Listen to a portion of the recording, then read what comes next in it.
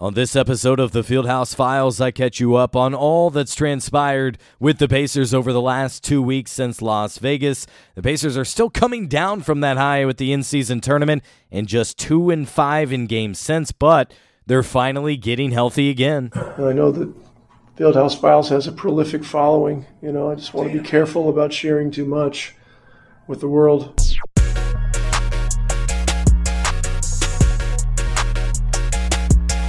And welcome into the Fieldhouse Files, the podcast where I take you behind the scenes with the Pacers, talk to individuals on and around the team, and tell you what you need to know. Hello, Pacer fans. Merry Christmas. Happy holidays. Back at home, back in studio, and back with my quality studio setup. So I do sound better and healthier than I did in Las Vegas, but what a fun week that was for myself as well as the team out in Las Vegas for the first ever in-season tournament. I'll get into that in just a second, but I hope this is hitting your feet at the right time, a great time, as many of you are probably hitting the road for the holidays, or perhaps it's a quieter time at work and you're able to kind of have this on in the background. 2x speed is what I do, so I highly recommend that for this and all other podcasts if you can tolerate it. It's a good way to maximize your times. But in the sports world, let me tell you, there's not much of a let-up right now. Like, I have friends, it's hilarious, that are talking about, all right, laptops shut through the first of the year. I'm like, wait, what? No, we got games last night, tonight, coming up on Saturday. Very different world. As Thursday night, as I'm recording this, the Pacers went into Memphis and lost to the Grizzlies 116-103. They desperately need a couple days between games to recharge and get going again, but they're not really going to get it until Saturday. They will have 2 days between games kind of over Christmas, but then they really get right back to it. All right, so where are the Pacers at right now? To tell you the truth, they're exactly kind of where I expected, right around 500, 14-13. Now, for them, preferably, you have a little bit more wins to their name because it's been a more favorable stretch at home at the front end of their schedule, and now they're really paying for it, those extra days between games and that home stretch, because now it's just been a brutal stretch coming off that in-season tournament. You could maybe call it a tournament hangover, but I don't think that's it as much as just a brutal schedule. After losing to the Lakers, they slept overnight in Las Vegas, then went directly to Detroit, where they played the Pistons. And, that was a perfect game, at least, to come back from the tournament for, because the Pistons are awful. 25 straight losses. Feel bad for Monty Williams and the Pistons up there in Detroit. But that was one of those games for the Pacers that you had to win, and they took care of it. The trouble is then on that road trip, they had a visit to Washington, and you could just see it in their faces, when they arrived at the arena in the photos. Those guys are gassed. They're on fumes. And then it continued. You got a back-to-back in Minneapolis against the top team in the Western Conference record-wise. It doesn't get much more difficult than that. And it's not just the Pacers who are struggling. Like I referenced in the open, where the Pacers are just 2-5 since the tournament final back on December 9th in Las Vegas. The Lakers have equally had their challenges since they won the tournament championship. They've lost 4 of 5, and the thing that is similar in all this is they've both played road-heavy stretches. And so that's something the NBA, I think, has to consider, making sure in future tournaments that maybe no team really has a road trip or many games jammed back-to-back, etc., right after the tournament, fully acknowledging that maybe they make it to the tournament championship, because then it basically extends the road trip. Pacers didn't expect to be on the road for what was 12 days, but it turned out that way because they did have that success, and the players, did split, or each get, $200,000 bonus because of it. The two-way guys got half a share, so $100,000. And I know some fans will ask, because I thought about it as well. Daniel Tice, by the way, does not get a share of it despite being on the team. I wondered, though, because, if the Pacers say win the NBA title, surely he would get an NBA ring. But no, he is not part of the winning prize money for the in-season tournament. But what a week it was out in Las Vegas. It was great to be out there. and be able to cover it, see so many people from around the NBA, from reporters, from league PR people to broadcasters as well. And that was one big special thing about this for this Indiana Pacers team is, remember, they were scheduled coming into this season to only have one game on national TV, just one. That's in January, and it's on the road in Boston. Well, they had much more than that, ultimately playing their final 3 games of the tournament in front of a national audience on TNT, on ESPN, and then on the big powerhouse that is ABC. So there's no excuse for Pacer fans that haven't been able to watch the team. They were able to watch the team several times during the in-season tournament and saw several good performances in those. So the team got good exposure, but especially Halliburton as well. I can't tell you how many national interviews he did and how full his post-game interview room was when they beat the Bucks, and he looked down at his watch like I covered in the last podcast and said, "Hey, it's tie time," I guess. Kind of not mocking, but copying, let's say, the Dame time thing. So that was a special experience, an important one, I think, for this young, inexperienced Pacer team. You contrast the differences between the Pacers and Lakers. Lakers have, 17 championships? Pacers have 0 NBA championships. LeBron has all the experience in the world in the NBA playoffs and certainly in the finals. Most of the Pacers do not really. Bruce Brown obviously went to the finals and won last season with Denver. Obi Toppin with the Knicks. But how about the other starters and key ingredients? Tyrese Halliburton, Buddy Hield have never experienced a playoff game. And then you go on down the line. Same is obviously true for Pacer draft picks like Benedict Mathurin, like Andrew Nembhard. So that's where that is valuable. In addition to the extra prize money, the exposure, these were big game performances in big environments. And I will say the first game didn't quite have the mega environment you would hope for and expect. Certainly not like you fans provided at Gainbridge Fieldhouse for the quarterfinal matchup, the win over the Boston Celtics. What a night that was. I think on a Monday night, that was a lot of fun. But because that game, the semifinal game, tipped off at like 2 p.m. local time, 5 p.m. Eastern. It's just weird, bizarre. That's something maybe they'll want to consider changing in the future. However, that was done so they could have 2 gates, meaning you could sell tickets to the first game, have an extended break, get fans out, then welcome new fans in for the second gate, which means you essentially double your money, ideally, for your gate attendance while out there. So, a good experience once again for the Pacers, and coming up on Christmas Day, it's been like 20 years since the Pacers have played on Christmas Day. If they get to the playoffs, if they start becoming relevant again, then maybe they'll be considered. But to this point, they have not been relevant in those conversations really since 2014 when Paul George and company helped the team reach the NBA Eastern Conference Finals in back-to-back years. Among the people I was able to see and catch up with was Lance Stevenson, the former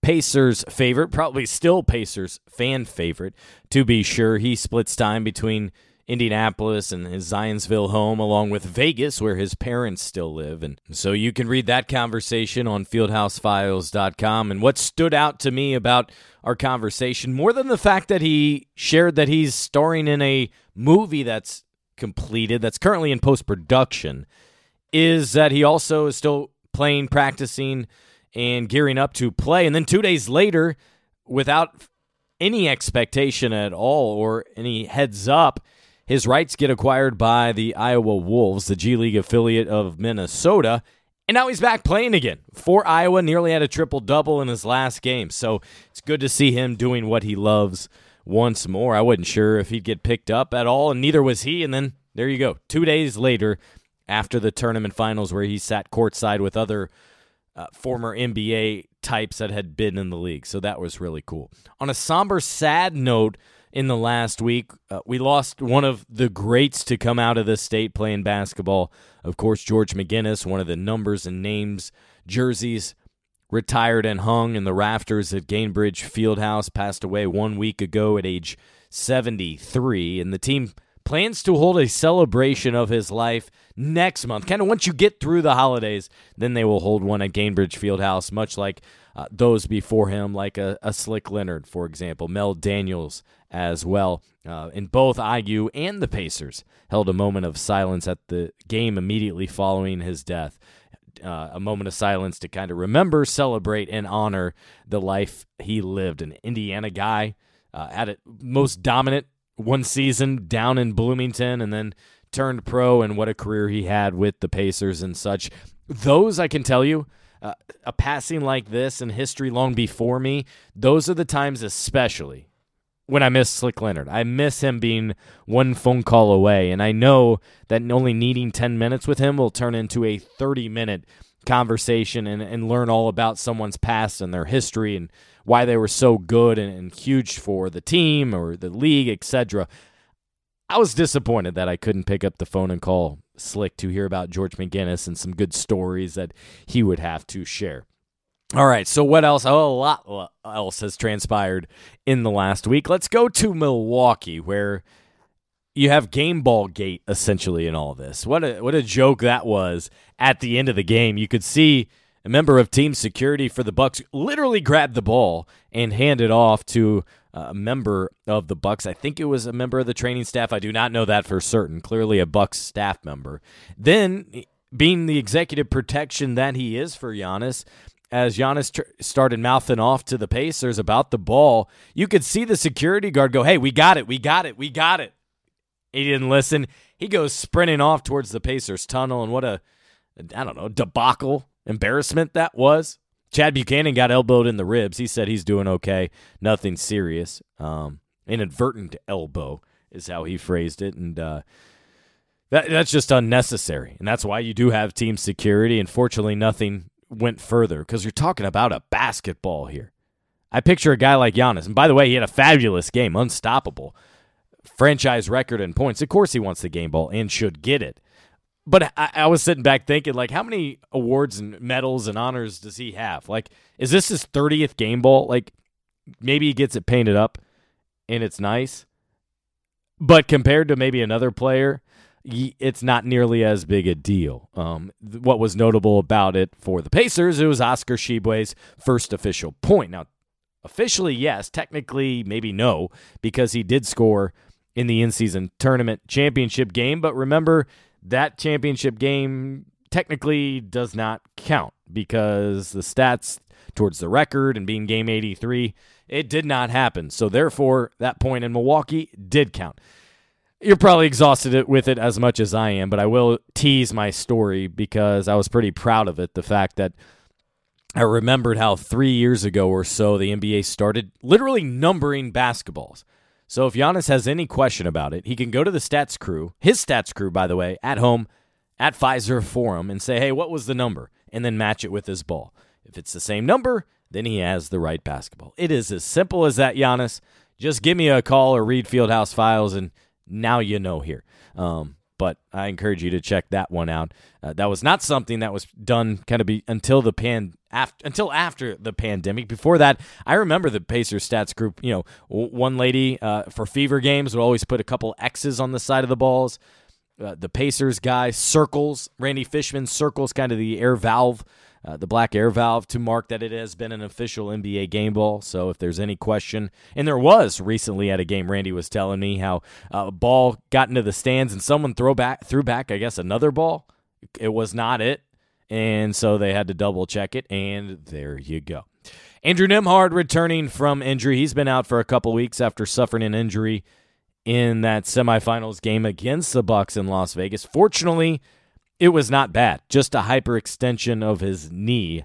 Live, it looked much worse, an ACL, meniscus, something that would require surgery as he hobbled off, needed help, but said he finished walking by himself in the tunnel where we couldn't see him, and then going back to the locker room. He, too, I caught up with one-on-one recently, so you can read that conversation as well at Fieldhouse Files. But he's just had a rash of bad luck this season. It feels like every time he gets back, something else happens. You remember during training camp, he had to have a kidney stone removed, not just flushed, but I guess removed. So that's a minor surgery. And as we all know, there's no such thing as minor surgery. So that kind of messed with his game shape and training camp, not being able to participate and such. Fortunately, basically the same roster, a lot of continuity, but he is being asked to do different stuff, be more on the ball, the backup point guard versus starting versus playing next to Tyrese. He's more in charge of running the second unit. At least he will be once he returns here to his regular minutes.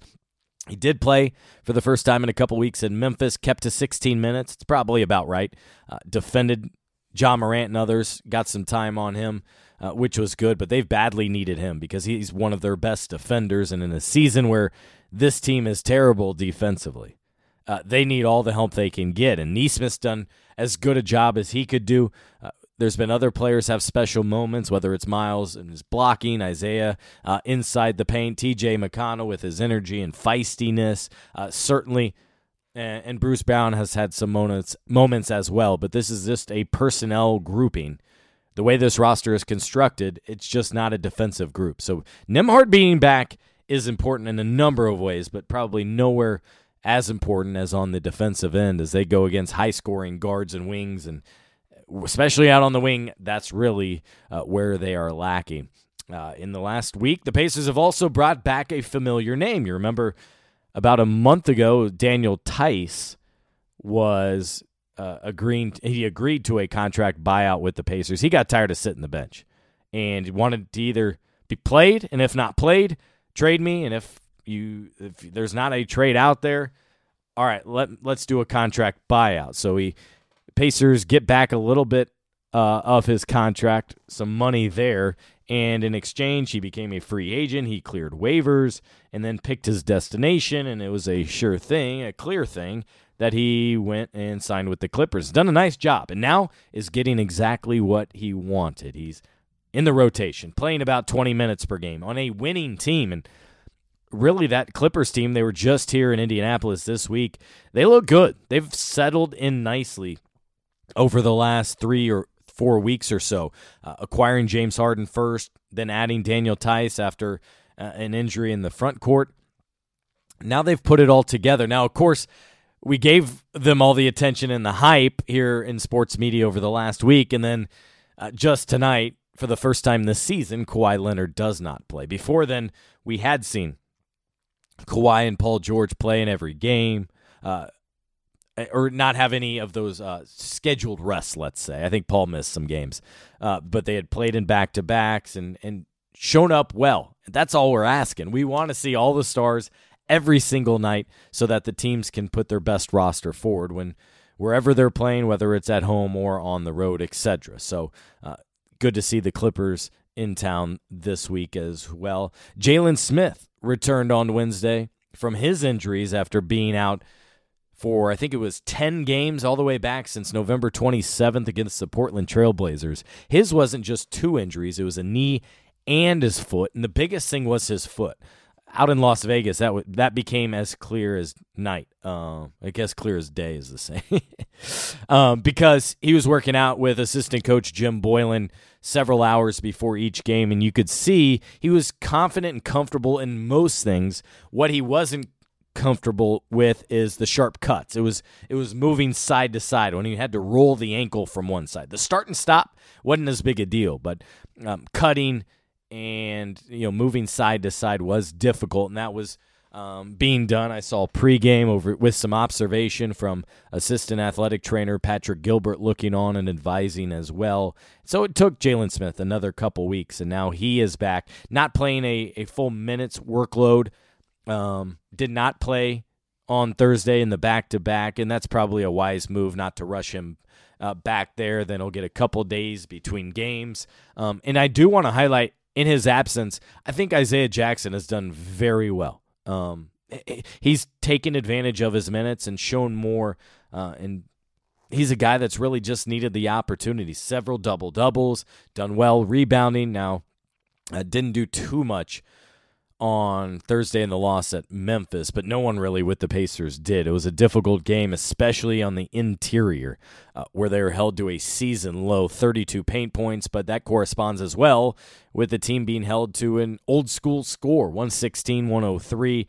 The 103 narrowly now becoming the season-low for the Pacers, who were held to 104 against Boston in that epic loss, their worst loss of the season earlier this year. But so Smith is back, Nembhard is back. That's quality.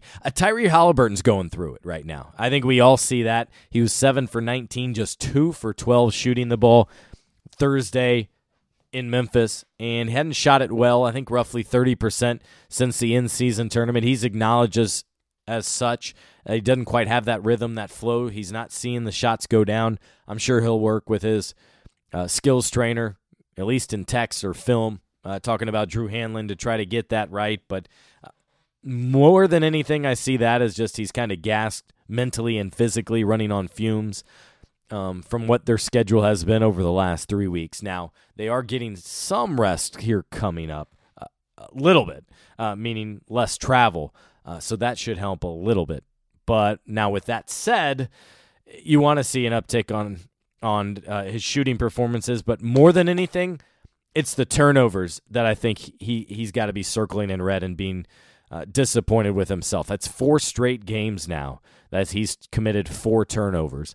And I think it's in this over these last 3 weeks since the tournament, couple weeks, he's averaging 4 turnovers per game. So that's a real issue because remember how much we highlighted earlier in the season.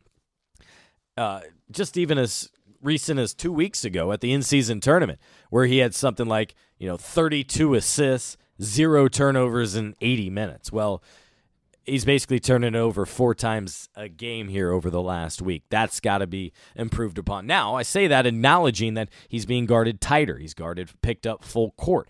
He's seeing several defenders. Teams realize if they eliminate him, they eliminate really the Pacers, and that's why the Pacers are just 1 game above 500, partly so. And so he's going to have to adapt. His teammates are going to have to adapt. But the turnovers, those he has to improve upon. No question about that. And then the one player I also wanted to highlight that I've really liked his play all season long, Aaron Nesmith, 28 minutes against the Grizzlies, just a fighter. You can highlight his 14 points or his 5 assists or his couple drawn charges or 4 steals, but it's just his all-around hustle, his all-around play that stands out, willing to do the dirty work, willing to be that versatile player that the Pacers need. And he signed a contract extension before the season, good value there at about $11 million per for the Pacers. And I think on a really good team, he could be your 7th man and a very dependable, reliable, hustle-type player.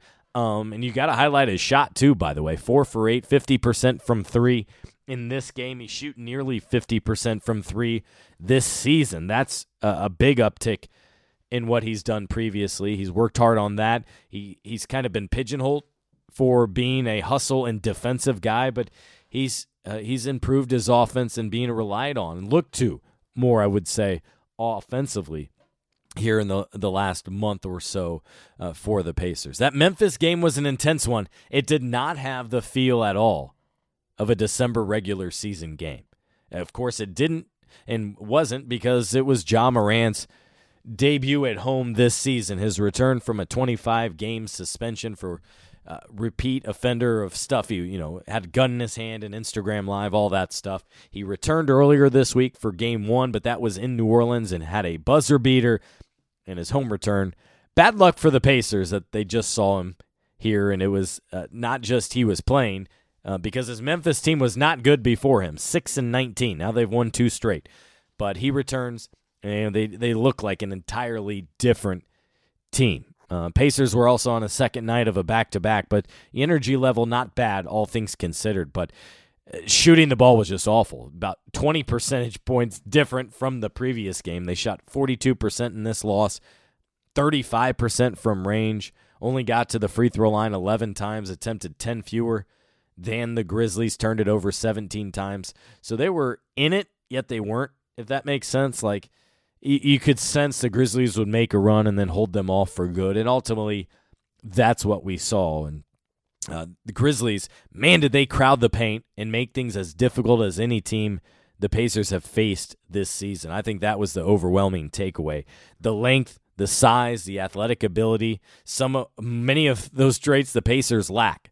And they're going to get a handful of them coming up on Saturday against the Orlando Magic, who are built completely opposite of the Pacers. They have wings, they have length, they have size.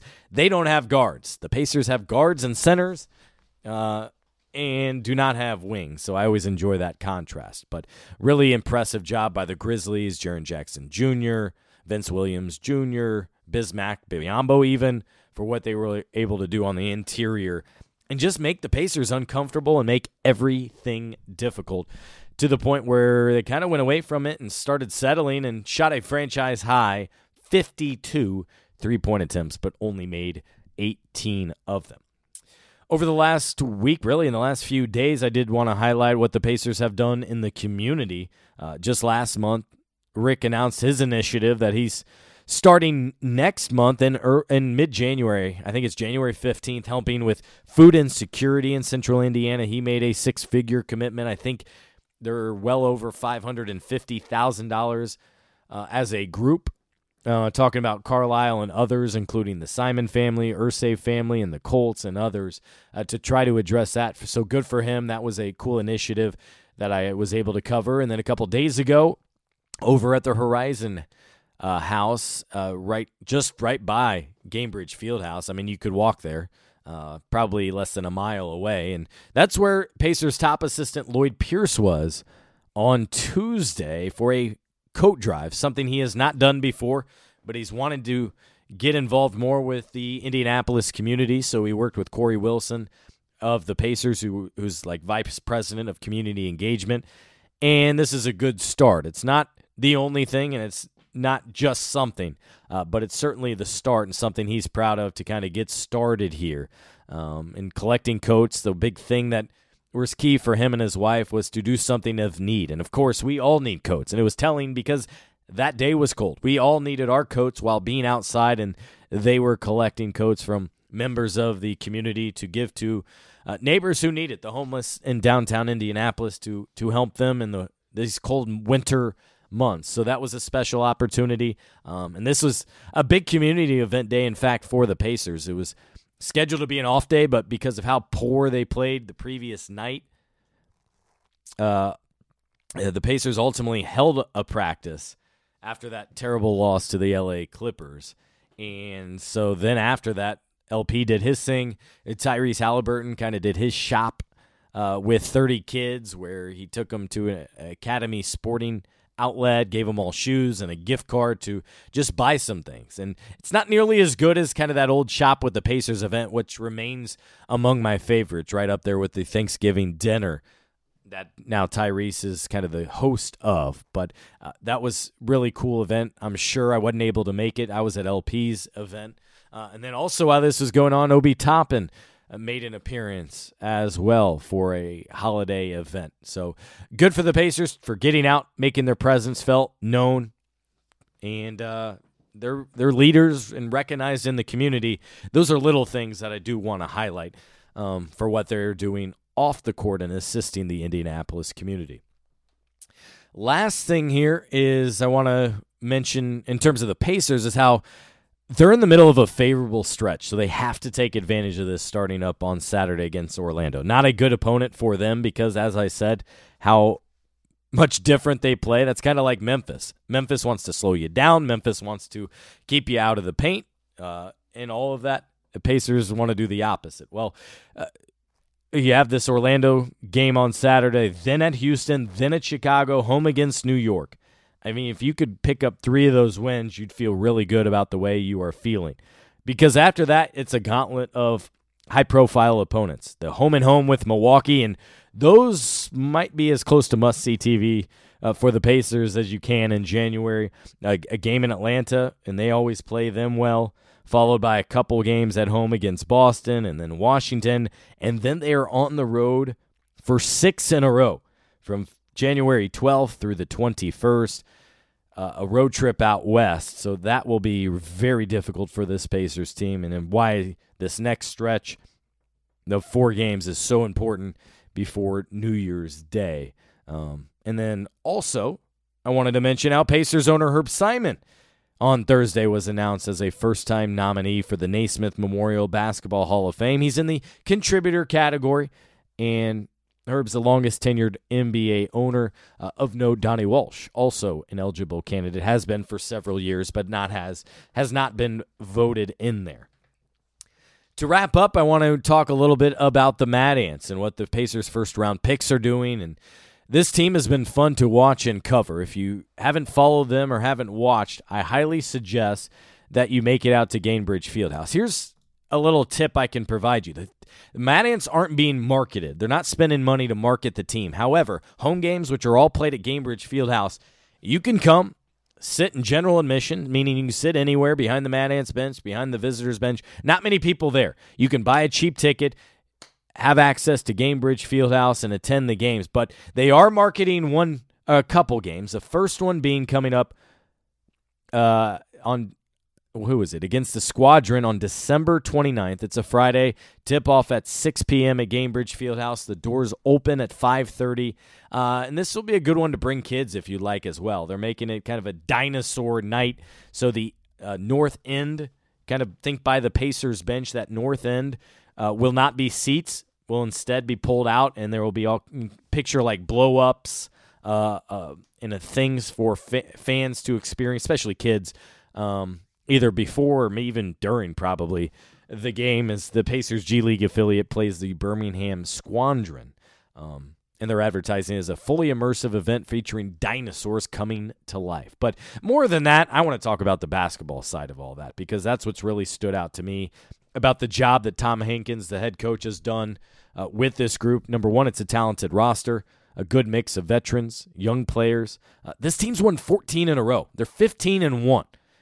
And down at the G League Showcase, which this year's in Orlando. Last year was in Las Vegas. I attended it. I'm kind of mad at myself, pissed at myself for not going this year, but the reality is I just want to be at home. This is my favorite time of year, just before Christmas and around Christmas time, and I just spent a week in Las Vegas for the in-season tournament. But the Mad Ants just keep winning.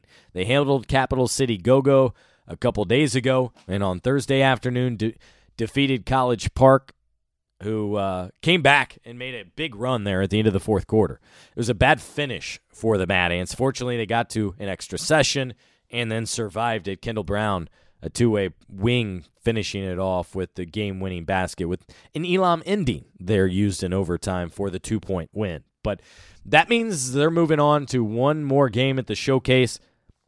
That's on Friday night, and that'll be against the Westchester Knicks, which is pretty cool. And that's because, one, $100,000 on the line for the team, not individual players like it is for the tournament. $100,000 prize for the team on the line Friday night. There's some connections. Dylan Windler, Perry Meridian, Indiana guy. Also, Jacob Toppin is on the Westchester Knicks. Obviously, Obi Toppin's brother.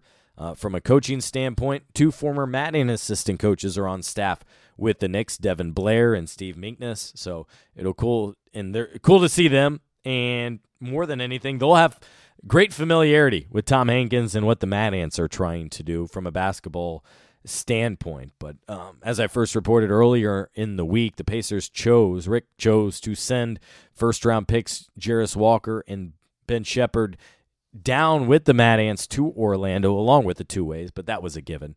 And unfortunately, the travel caught up with Ben. He got strep throat, did not play in their first game, the quarterfinal matchup win over the Capital City Go-Go. He did play in the second game against College Park, didn't quite look comfortable or himself. Got to wonder how much that bothered him, but I think he did finish with about 15 points, but just looked okay. Jarris was dominant in the first game, and I thought he just looked solid in the second game there. And I should note, too, that this is an enclosed environment. There's no fans, so this best resembles and reminds me of the Orlando Summer League, which was fantastic because it was built for basketball and it was pure. It was truly pure about the game, rather than you go to Las Vegas for Summer League and you got in-game promotions, in-game music. It's truly an entertainment platform. Here at the G League Showcase, it's all 31 G League teams playing at least 2 games. 8 teams compete in the Showcase. with the winning team going home with a $100,000 prize there because of it. And you want to know how important it is, even more so than last year? It might suggest some moves are on the way for the Pacers, but the Pacers' entire front office is down there in Orlando. Kevin Pritchard, Chad Buchanan, Kelly Krauskopf, and Ted Wu, along with Ryan Carr and his entire scouting department. Last year, I think just a couple of the executives were there, plus the scouts, obviously. But the entire Pacers front office seeing this through. So, number one, that's awesome for the Mad Ants, able to have the team execs right there watching and supporting. But also, the underrated part. Let's read between the lines. The underrated part here of the showcase is it brings all the executives from the NBA together. So a trade that might go down in a month or two maybe started conversations in a cafe there at the Hyatt in Orlando, Florida. So that's something to keep an eye on, and I'll certainly ask about if something does happen. But just once again, Mad Ants, Westchester Knicks, Friday night for the $100,000 grand prize. That game will air on ESPN2 as well. So national TV performance for those guys as well. That's enough, I think, for this podcast, this solo episode. Hope I didn't ramble on too much for you. Tried to catch you up on all that has gone on, and decided against having a guest on this one. I thought there was just way too much to cover, and probably I could have gone more in depth on a variety of topics, including Vegas and the in-season tournament and the result there, and some things that are working for the Pacers, some things that are just not. But right now they're 14-13, returning home. We'll play the Orlando Magic, the Fighting Goga Batazes, on Saturday night at Cambridge Fieldhouse. Hope to see you there. If you see me, please say hello. All my work can be read at fieldhousefiles.com. I encourage you, if you haven't already, subscribe, become a paid subscriber. If you need a last-minute gift for a family or friend who is a big Pacer fan, you can gift them a subscription. So let me know if you have any questions with that as well. But otherwise, thanks for listening to this episode of the Fieldhouse Files podcast. Safe travels for those of you who are headed home or going elsewhere for Christmas or the holidays, New Year's, whatever you may be. Thanks for putting me in your pocket, putting me in your ears, and listening to the Fieldhouse Files podcast. And I'll talk to you again soon.